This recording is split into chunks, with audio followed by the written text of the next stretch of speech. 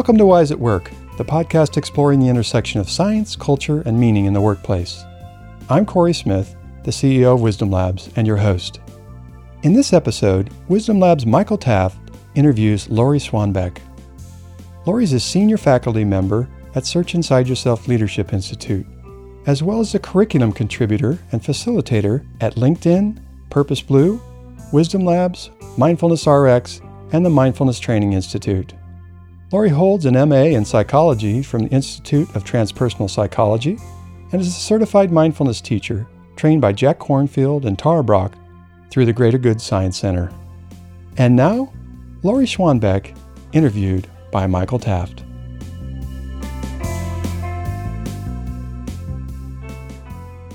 Lori, welcome to the Wise at Work podcast. Thank you, Michael. It's so nice to have you here. Your work lately in compassion and emotional intelligence has really come to our attention as you're doing such good work at LinkedIn and other companies worldwide to kind of bring in this idea of the importance of, let's say, contrasting to mindfulness instead of like clarifying and focusing and opening the mind, more like clarifying and opening the heart. Yes, that's well said. Yeah, so let's talk about that. What is this compassion stuff? And as a business person or as in someone in the work world, why would I want to bring this into my company? Such big questions. I think that compassion really is a practice and an action that supports relationships. And the business, regardless of what we're doing, requires a successful relationship, whether it's with our coworkers, with our direct reports, with our bosses, with our clients and customers. Being aware of the importance of relationship and tending to that intentionally is really the area of compassion. So there's been a lot of studies that point to the physiological impact of compassion practice. And we're also looking now at the effect in businesses, in organizations, in communities of being intentional with how we're showing up with each other. And can you tell us some of these effects? Like, what does it do? Maybe before I talk about that, let's talk about what compassion is. Yeah, for me, when I first heard the word, it sounded like we're kind of supposed to be sloppy, drippy, over-emoting. That's right. Or something. But I take it that is not what you're describing.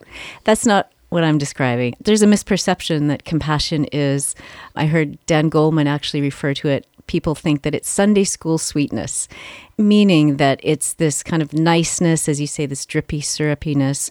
And really what compassion is, the working definition I use, is it's the capacity to have awareness of others, a mindset of kindness, and the courage to take action.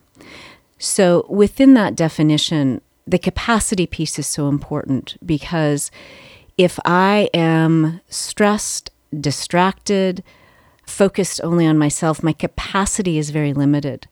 And then we look at these other three components, an awareness of others, right? How often are we aware of others? Most of the time we're lost in our own worlds. My agenda, my suffering, my desire for my own well-being. So our world becomes very myopic. And we're lost on our devices a lot of times. So being aware of others and a mindset of kindness as opposed to judgment, as opposed to comparing.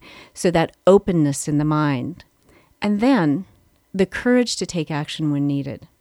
And I say courage because the movement towards someone who might be struggling in some way does require courage because it's human nature to want to turn away from what is hard in ourselves and other people, right? So when you look at that definition, it's not about necessarily being nice. It's about attention, paying attention, being intentional, watching the mindset, being more open in the mind, and the willingness to take a stand, to engage with others. So why is that important in the business world? The world of work is a world of relationships. We are relating to others all the time.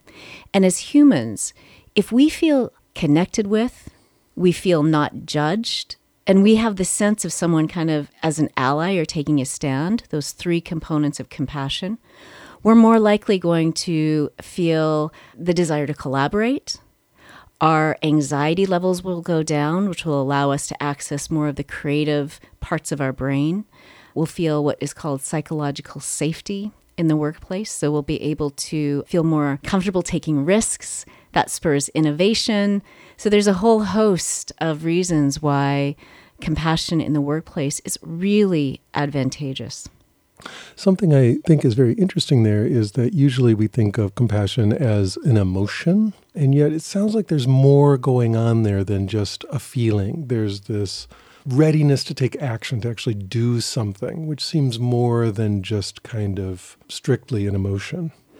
Yeah, it's a good distinction. And I think if we look at the relationship between thoughts, behavior, and emotion, certainly when we feel an emotion, we're more likely to take action. So if I feel angry, I'm more likely to be aggressive. If I feel a warmth in my heart or a joy, I'm more likely to take an action of kindness. But interestingly, it also works the other way around. When we act a certain way, that also generates emotions in us. So the work of Tanja Singer and the Max Planck Institute in Germany showed that when we actually have the mindset and do take action, it has a feedback of us feeling better.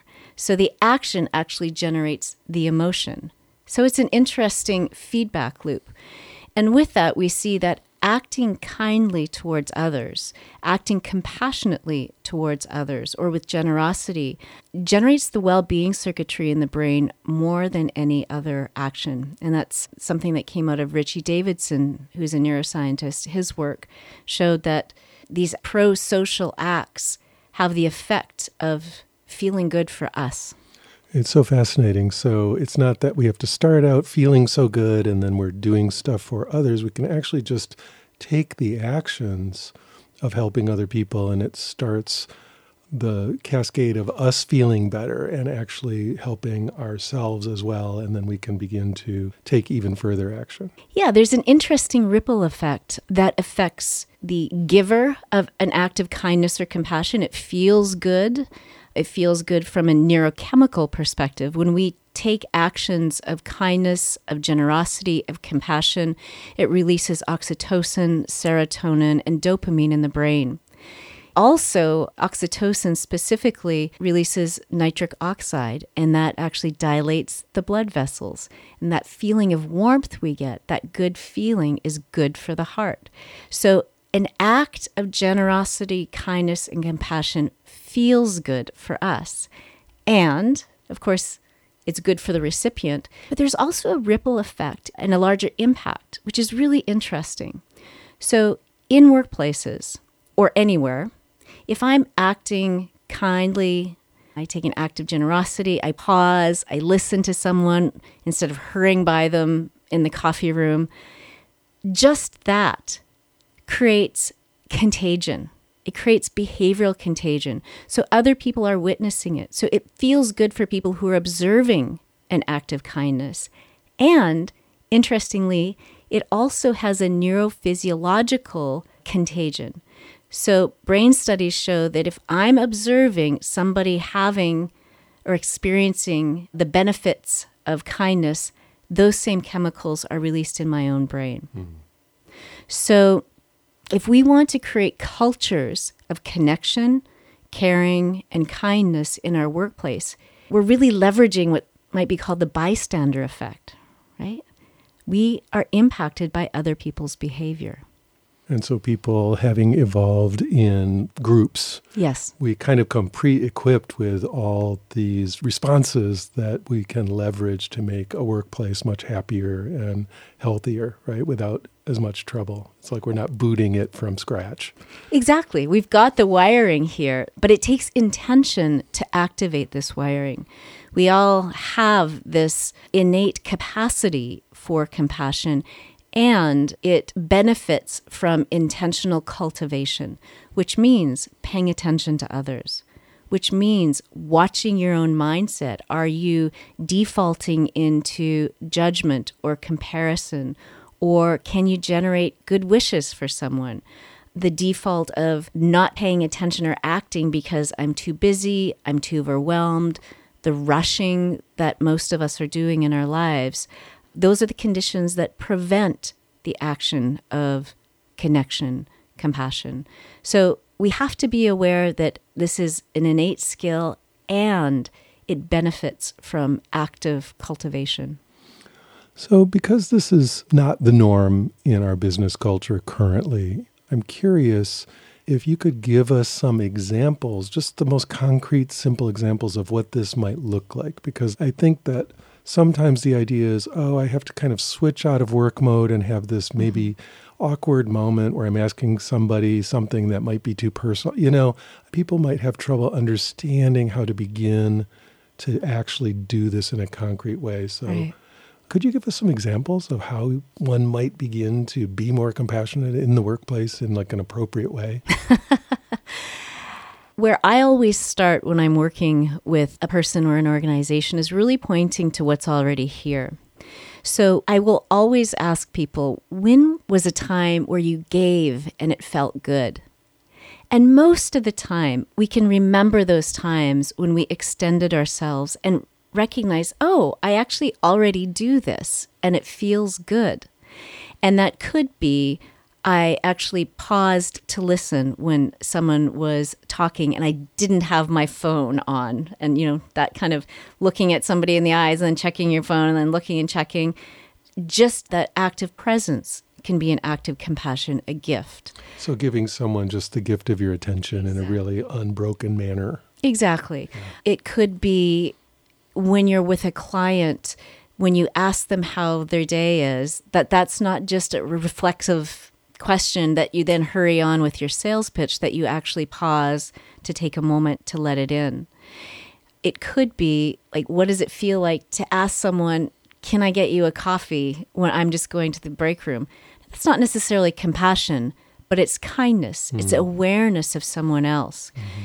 And so I think to be aware that there are these opportunities, these micro moments, as Barbara Fredrickson, who's an emotion researcher and psychologist, looks at these micro moments of opportunities of connection and paying attention to them and really being present.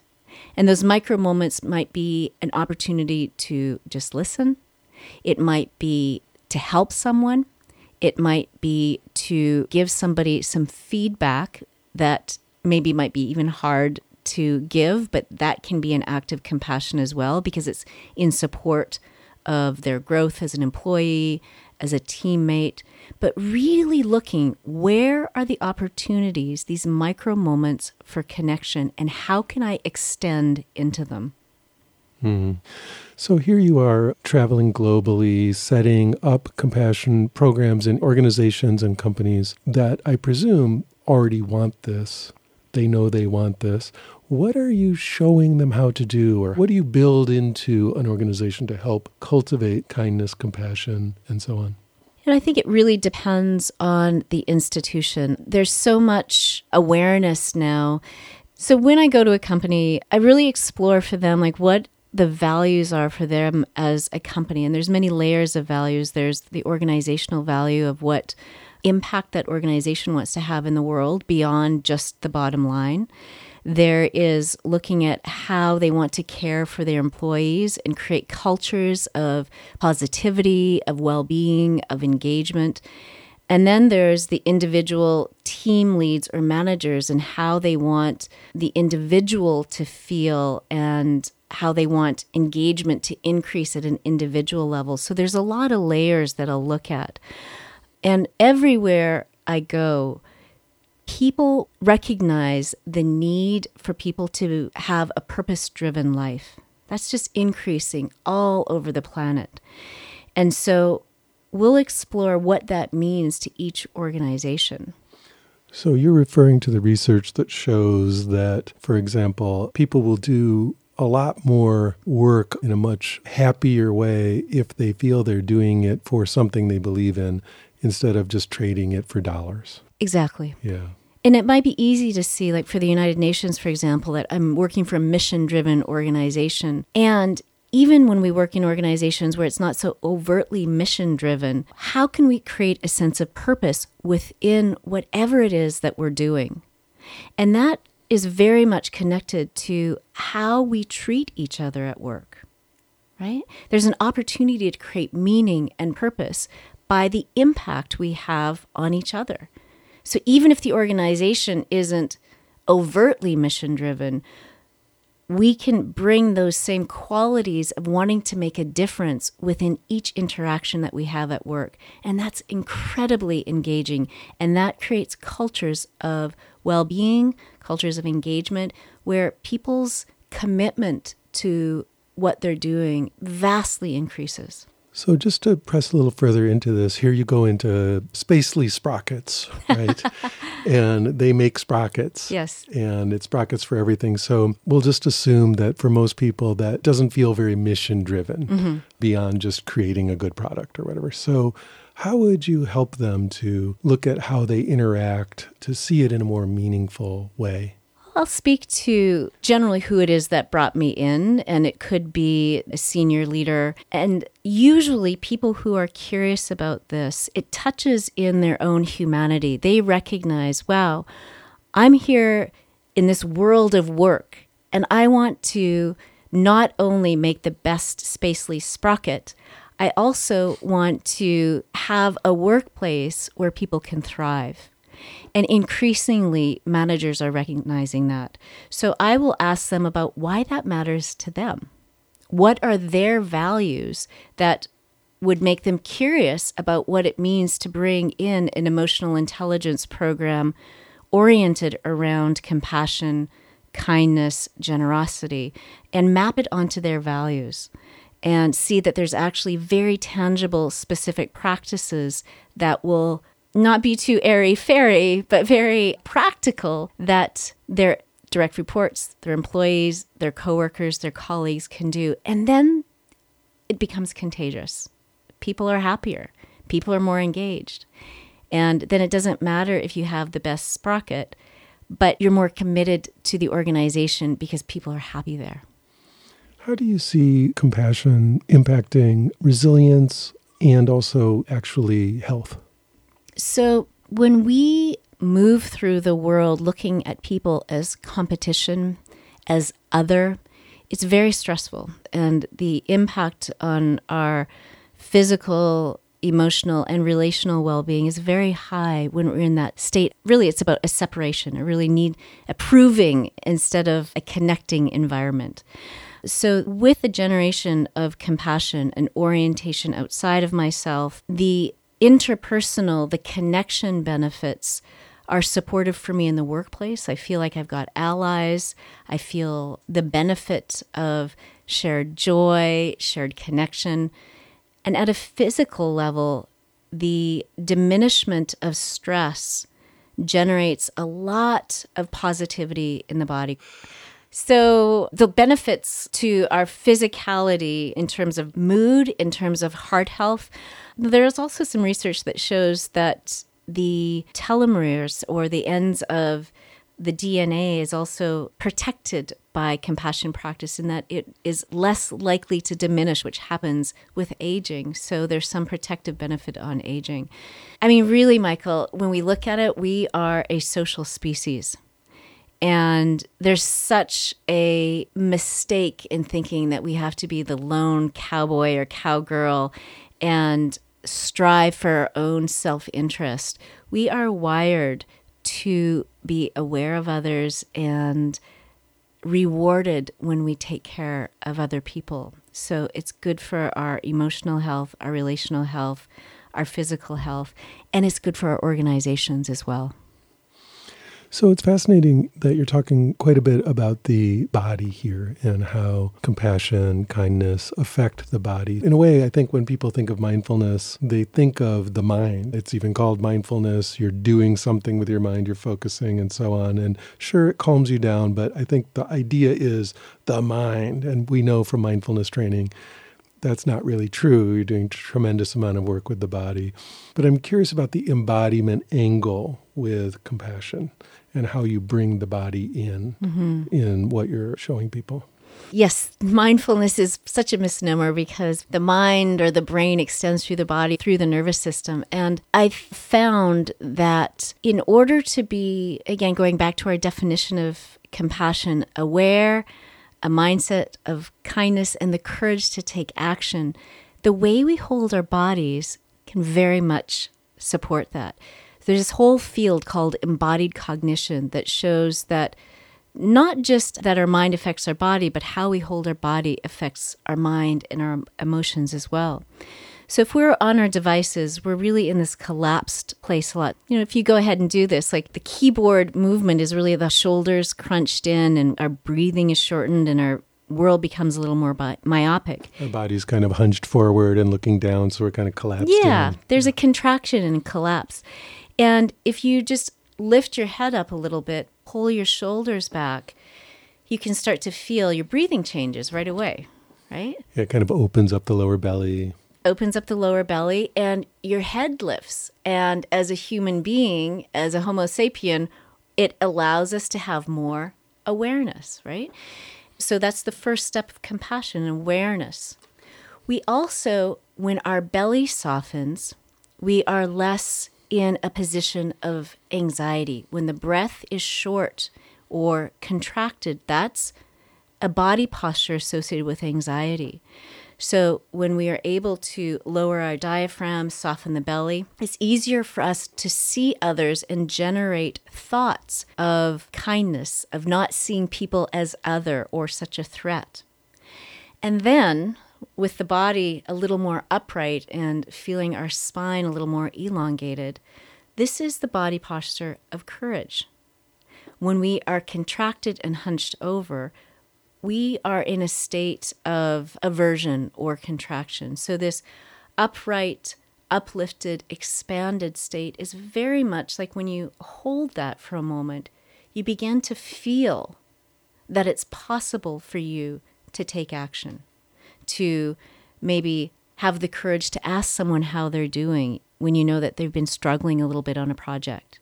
You might have the courage to check in with someone at work who you know is marginalized for some reason, whether it's neurodiversity or some other diversity different than the norm experience that they're having. You begin to notice and you begin to feel your own capacity to take action. Good. So most of the examples that you've been giving involve doing something for another person.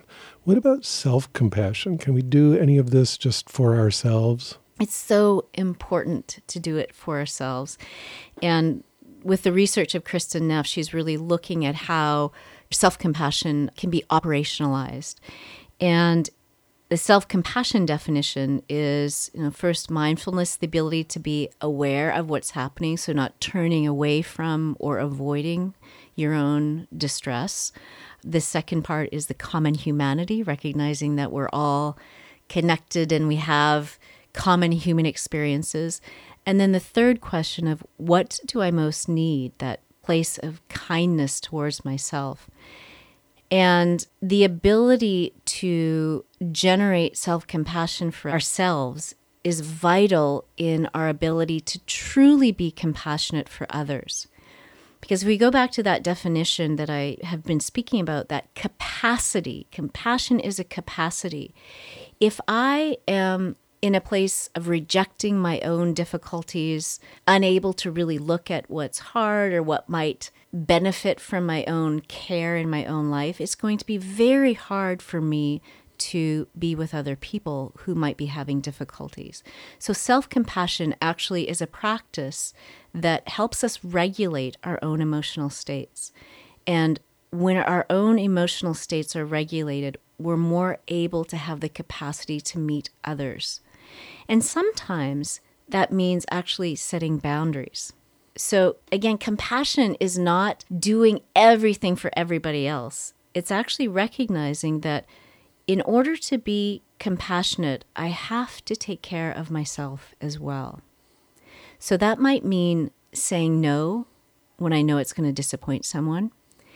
It might mean having the courage to say something to someone that I might be worried about how they're going to take it, because I might be concerned that will lead them to not like me, for example.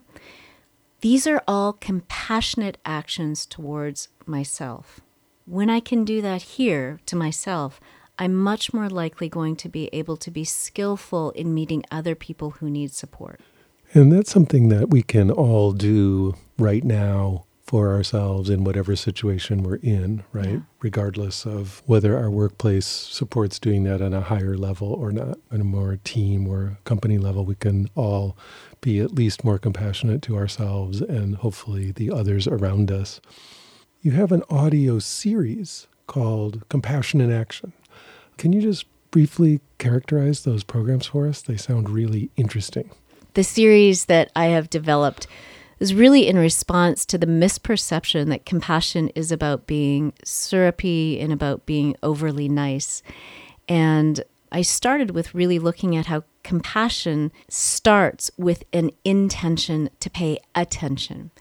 And Jane Dutton, who wrote the book Awakening Compassion at Work and is part of the Center for Positive Organizations at the Ross School for Business, she says that in order to bring compassion to work, we have to be first-class noticers. And so I start with a practice of noticing. Like, how do we notice the world around us? We're so lost in the virtual world, our own stories. How do we actually just notice what's happening? So that's the first step. Then, how do we generate a mindset of kindness? What does that mean to actually step in another person's shoes and not see them from a judgmental lens, especially people who are different than us? And I move through and look at how compassion requires the development of self-compassion. That self-compassion, as I've mentioned, is a really impactful practice in regulating emotions. And in order to be with another person who's going through difficulty, we have to be able to regulate our own emotions. And looking at fierce compassion, how we take a stand for someone. What does it mean to take a stand and become an ally for others?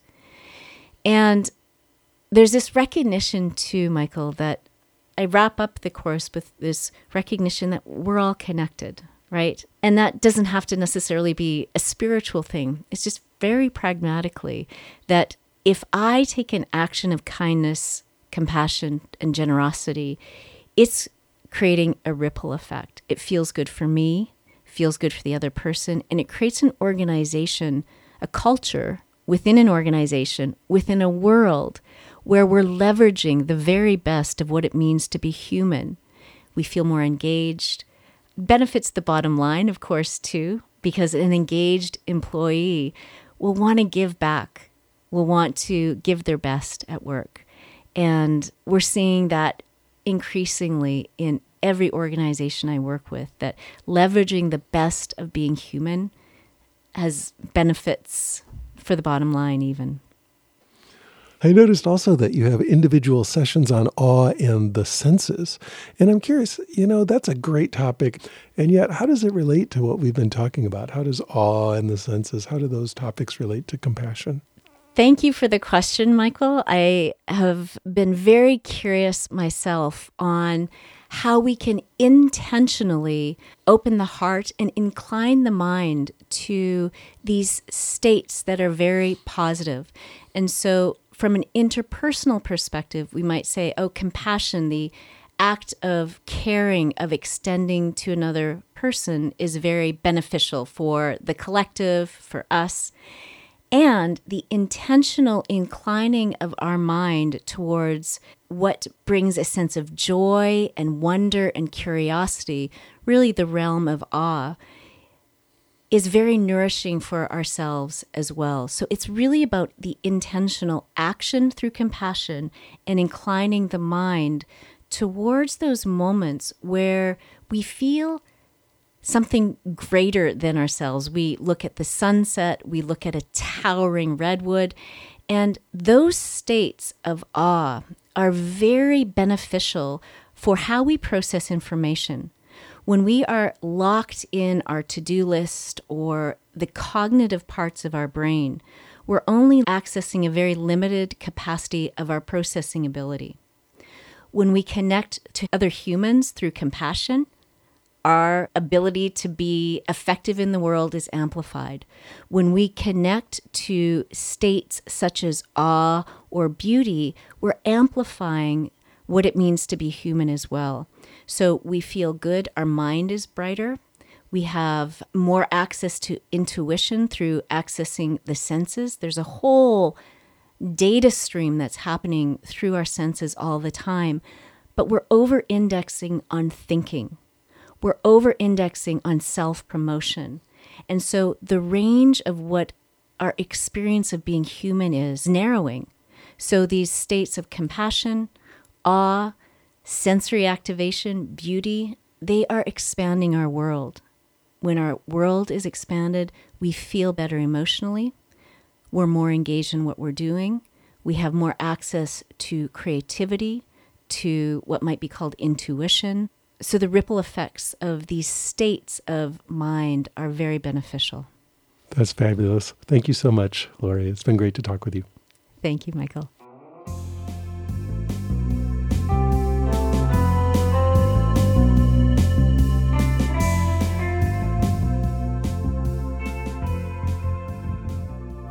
Hi, it's Corey, co-founder and CEO of Wisdom Labs.